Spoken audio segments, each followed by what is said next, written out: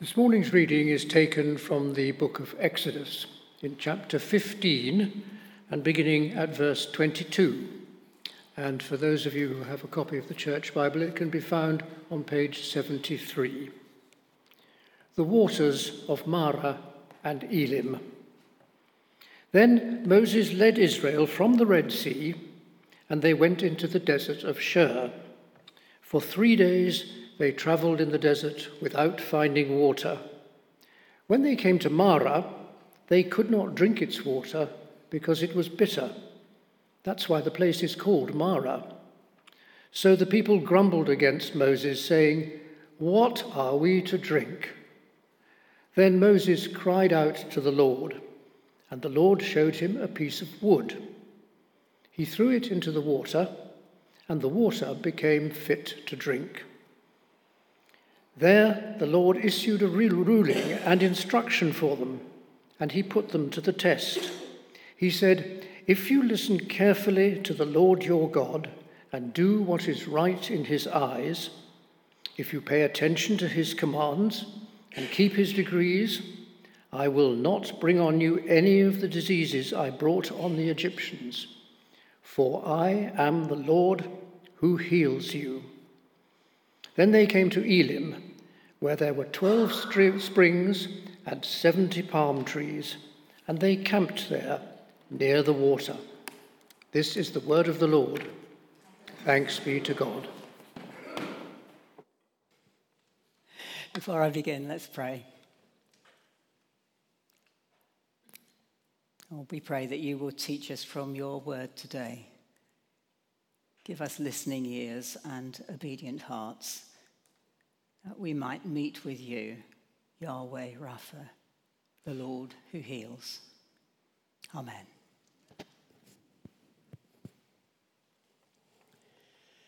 A few years ago, David and I walked the length of the Thames Path, all 186 miles of it, from the source in the Cotswolds to the Thames Barrier in London. And we felt pretty proud of ourselves for achieving it. But there was one thing that made it massively easier. And that is that the path along the Thames is almost entirely flat. This summer, I walked a couple of stretches of the southwest coast path, and it was a very different experience. There were times when I felt that I was spending all my time going up and down hills without making much progress along the coast at all.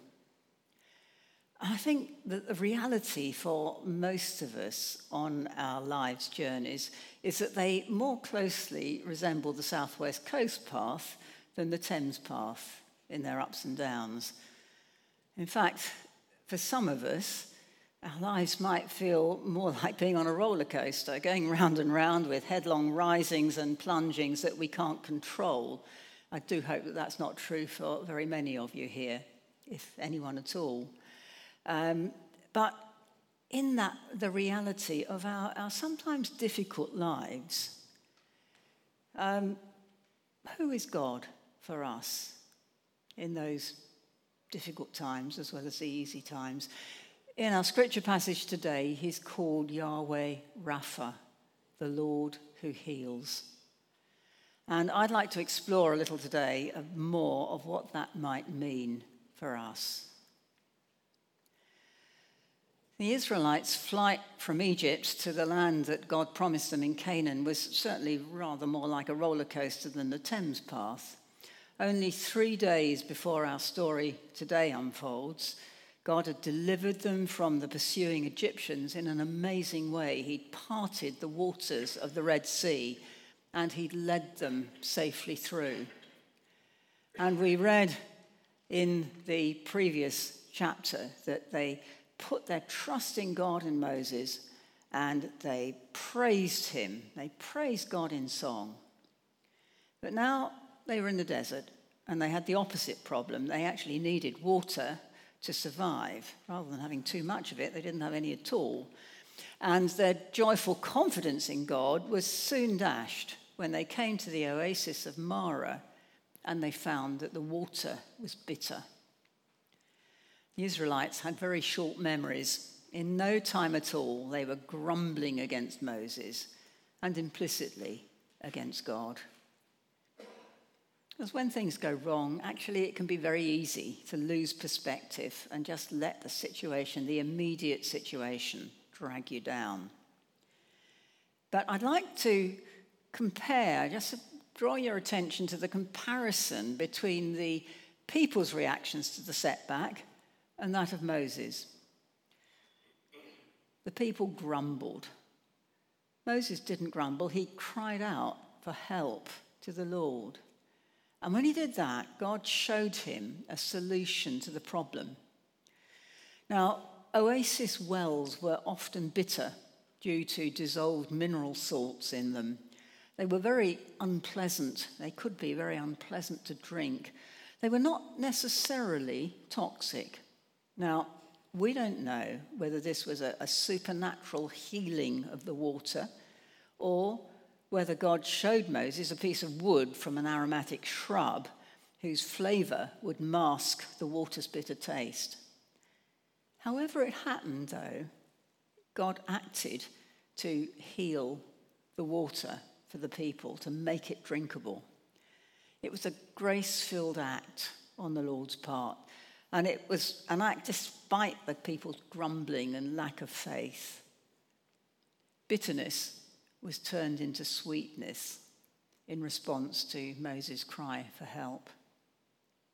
And it's into this context which God spoke his name, Yahweh Rapha, I am the Lord who heals you. Essentially, in verse 26, God says to the Israelites, follow me, trust me, for I am the Lord who heals you.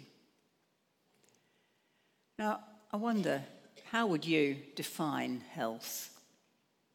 What do you understand by healing?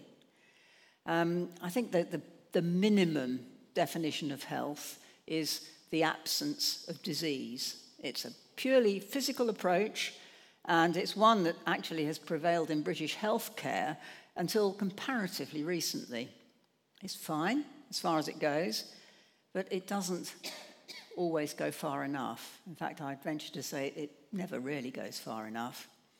The WHO defines health as a state of complete physical, mental, and social well-being, not merely the absence of disease or infirmity. That's much broader and better, but there's still something missing because it ignores the spiritual.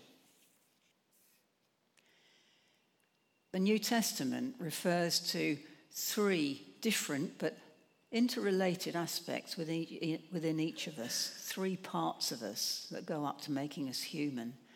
Our bodies, our physical beings, our minds, our mental and emotional beings, and our spirits, our spiritual beings. And together they make up the whole person. That's what it means by being human.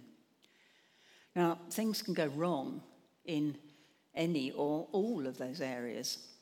For example, a person with an acute back problem will certainly experience pain in their body. They may also experience a profound anxiety in their minds as to what the cause of the problem is. And that combination of pain and anxiety may also make them feel distant from God in their spirit. Ill health isn't just physical.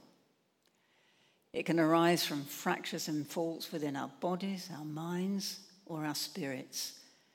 And ill health affects our relationships too.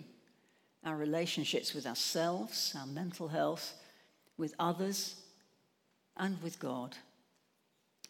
And so, for Christians, if healing is a movement towards health, then healing will embrace all aspects of our humanness: body, mind, spirit, and relationships. Healing in a Christian context is more about wholeness than cure. Catherine spoke last week on the topic of Yahweh Shalom, the Lord who gives peace. Shalom means much more than the absence of conflict. It too involves wholeness, well-being, vigour and vitality in all the dimensions of life. The biblical concept of shalom links health with wholeness. And it's actually quite closely connected with the healing that Yahweh Rapha, the Lord who heals, promises to give us. Another way of translating that Hebrew word Rapha is to restore. Yahweh Rapha, the God who restores us, who makes us whole again. In the Bible, most accounts of healing miracles were those who were performed by Jesus. Miracles of healing were relatively uncommon in the Old Testament. Only 8 were recorded, in contrast to the numerous miracles of nature and provision and preservation that have been told in the Old Testament, like the one that we've read about today. But in contrast, approximately a fifth of the Gospels are taken up with Jesus' healing miracles. And I'd like to explore just one today, the account of Jesus cleansing 10 men of their leprosy, because it illustrates the different types of healing that I've been talking about. Jesus cured 10 men. He miraculously removed the signs and symptoms of their skin disease. They went and showed themselves to the priests, who at that time had the role of public health officials, and they could declare a person to be officially cured from a disease. And so they were officially cured of leprosy. Yet only one of the 10 came back to Jesus. Luke recalls that the man, praising God in a loud voice, threw himself at Jesus' feet and thanked him. Now, lepers suffer from social isolation in order to prevent the transmission of the disease. And leprosy, therefore, led to all sorts of sort of psychological, social and consequences, as well as the physical ones, that they were isolated. Jesus' physical cure of their leprosy had the potential to bring further benefits, the psychological, social benefits of being integrated back into society. But only one man came back to Jesus. Only he fully realized the spiritual benefit as he praised God for his healing. Only he was fully healed. And I think this example of the sort of 9 cured, 1 healed points us towards the greater goal of spiritual wholeness, one that tends to be largely ignored in our secular world. Our physical bodies will eventually fail all of us. I've become more acutely aware of that the older I've become. In fact, I made a pact with a few friends not very long ago that we won't talk about our various ailments when we meet up. Which brings me to something else that tends to get ignored in our secular world, the eternal perspectives to our lives. God offers a deeper healing here, the eternal healing that comes from within, that transforms our frail bodies, even though outwardly we're wasting away, as Paul says in 2 Corinthians chapter 4. Our ultimate healing is arguably in death, because it's the healing of eternal life in God's nearer presence. But that's a topic for a whole other sermon. Our God is a God who heals in the here and now as well as in eternity. Yahweh Rapha, I am the God who heals you, body, mind, and spirit. Personally, I love the definition of healing made by Bishop Maurice Maddox. He's the one-time Archbishop's advisor on health and healing, and he's the founder of Acorn Christian Healing Trust, which is in Hampshire, not too far from us. And he said, healing is the difference made by Jesus when he meets us at our point of need. I'll say that again. Healing is the difference made by Jesus when he meets us at our point of need. So how do we receive the healing that the Lord promises us? I think there's one clue in the scripture reading that we've had today. In verse 26, God is asking his people to remain faithful to him, to listen and pay attention to his voice, because he is the God who longs to heal. He's essentially asking us to follow him. I think we've got to be a bit careful about the flip side of this. God doesn't punish us with sickness if we do disobey him. I think the story of Job is at pains to point that out. It dwells on the mystery of the suffering of Job, who was an upright and a good man. And Jesus himself, when they brought him a sick man to be healed and was asked the question, who has sinned, this man or his father? That was a popular sort of theology of the day, if you like. He debunked that prevalent idea that the man was sick because he was a sinner. No, I think this verse is more about following God and listening to his voice. His healing is available to all. We need only ask. I'd like to end on a personal story. Many years ago, David was hospitalized for several weeks with severe back pain, such that he couldn't walk. No one could get to the root of the problem. And I mean, it was a long time ago. Modern medical imaging resources just weren't available then. He was stuck in hospital. He wasn't improving. And life was pretty fraught for both of us, because David had just started a new job. And we, or rather I, moved house in the middle of all this. And at the church where we then attended, there was an invitation in a service to go and receive prayer for healing, either for oneself or for another. And I had an inner conviction that God was inviting me to go and ask for healing on David's behalf. It really wasn't the sort of thing that I would normally have done at the time. That was on the Sunday. And the following day, his medical team decided to try a new procedure. It didn't result in instant physical cure, but from that point, David made steady progress such that he was able to leave hospital around a week later, and he subsequently made a complete recovery. Now, I believe that God demonstrated his healing power to us on that Sunday evening. He worked through the medical team looking after David, giving them fresh insight into the possible causes of his problem and finding a solution. But perhaps even more significant to our subsequent lives was the renewed faith and trust in God that David's recovery brought us, something that has lasted to this day.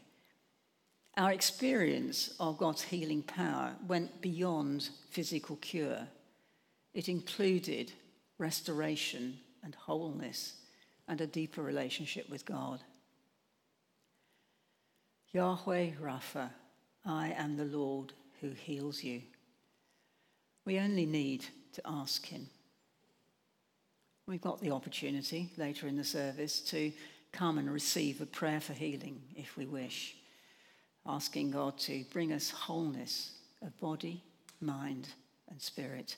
The words of the prayer are printed on your service sheet. So whatever the shape of your personal journey, Thames path, coastal path, or even roller coaster, in the words of Bishop Maurice Maddox, whom I quoted earlier, come and ask Jesus to meet you at your own personal point of need with his healing touch.